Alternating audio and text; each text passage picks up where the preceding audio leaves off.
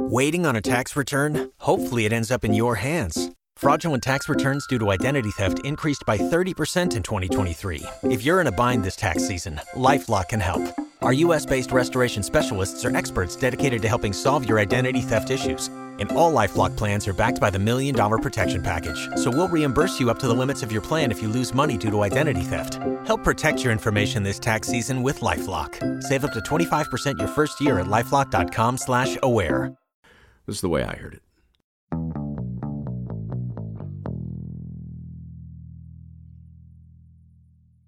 Eugene was staring at a thin ribbon of mist trailing behind the number 2 engine of the Lockheed Constellation, and hoping against hope his eyes were deceiving him. They'd lost the first engine an hour after departing Karachi, but the pilot felt confident the remaining 3 could get them safely to Istanbul. It's not the call Eugene would have made, but as the third officer on the Pan Am crew, it wasn't his call to make. But now, as he watched that troubling ribbon of mist darken and thicken, Eugene knew the captain had gambled poorly with the lives of 36 people. He shared the bad news succinctly, with the one word guaranteed to strike terror into the hearts of mariners and aviators the world over: fire.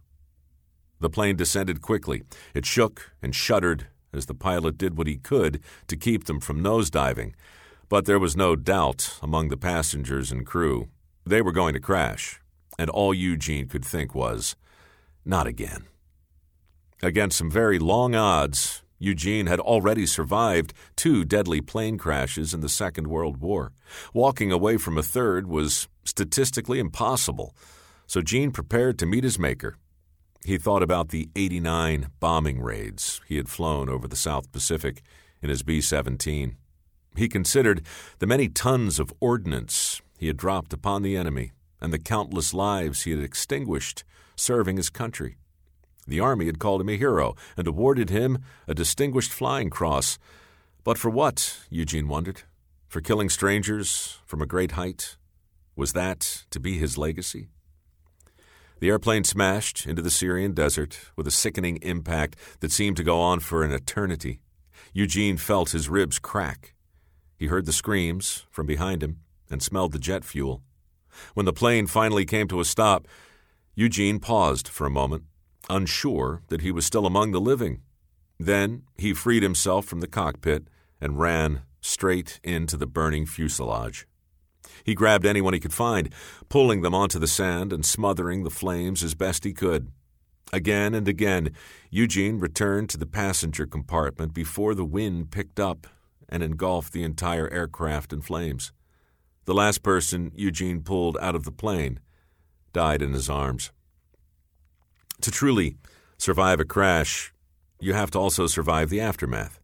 Many suffer from survivor guilt and retreat into themselves. Others vow never to fly again. Eugene had survived not 1 but 3 deadly crashes, and now he was questioning everything. Why had he been spared? Was the universe trying to tell him something? Eugene was not a religious man. All he knew for sure was that saving lives felt a lot better than taking lives. So he resolved in that moment to do something more with the life that he still had. He joined the Los Angeles Police Department and dedicated himself to helping others. For 7 years, Eugene protected and served the people of Los Angeles, but the work took a toll. As a cop, Eugene saw man's many flaws up close and personal. The ugliness, the pettiness, the racism that so stupidly divides us. He yearned even more for a better world, but wondered what one man could do in the face of so much wickedness. Maybe the best way to change the world was to simply create a new one. Eugene left the police force and put pen to paper, fleshing out the rules of an imaginary society, a meritorious culture in which everyone had an equal shot, where technology leveled the playing field and people of all races worked together toward a common goal. He turned his vision into a screenplay and showed it to some producers in Hollywood, where more than a few eyebrows were raised. Interracial relationships? Good guys from communist countries? Who was this dreamer? There was a Cold War raging, and the civil rights movement had barely begun to move. What was Eugene thinking? Eventually, Hollywood would come around and throw some money at Eugene's utopia. But even then, the small screen was too small for such a big idea, and after a short run on NBC, Eugene's vision for a better world was canceled. That's the trouble with being ahead of your time. You need to wait for the rest of the world to catch up. But if you're patient and prescient, who knows? Your vision of a better world just might morph into a multi-billion-dollar enterprise. Likewise, the next generation might credit you with envisioning cell phones, touch tablets, GPS, and FaceTime decades before they actually appeared. In truth, it's hard to know what our world would look like today without the decorated war hero who valued peace above all things, the combat pilot who cheated death 3 times, turned his back on aviation, and then created the most famous aircraft in the history of modern flight. Indeed, you'd have to live in some parallel universe with no television to escape the impact of the man who created Star Trek, a man who saw a world where everyone might live long and prosper. That was the true final frontier for a dreamer named Gene Roddenberry. That's the way I heard it.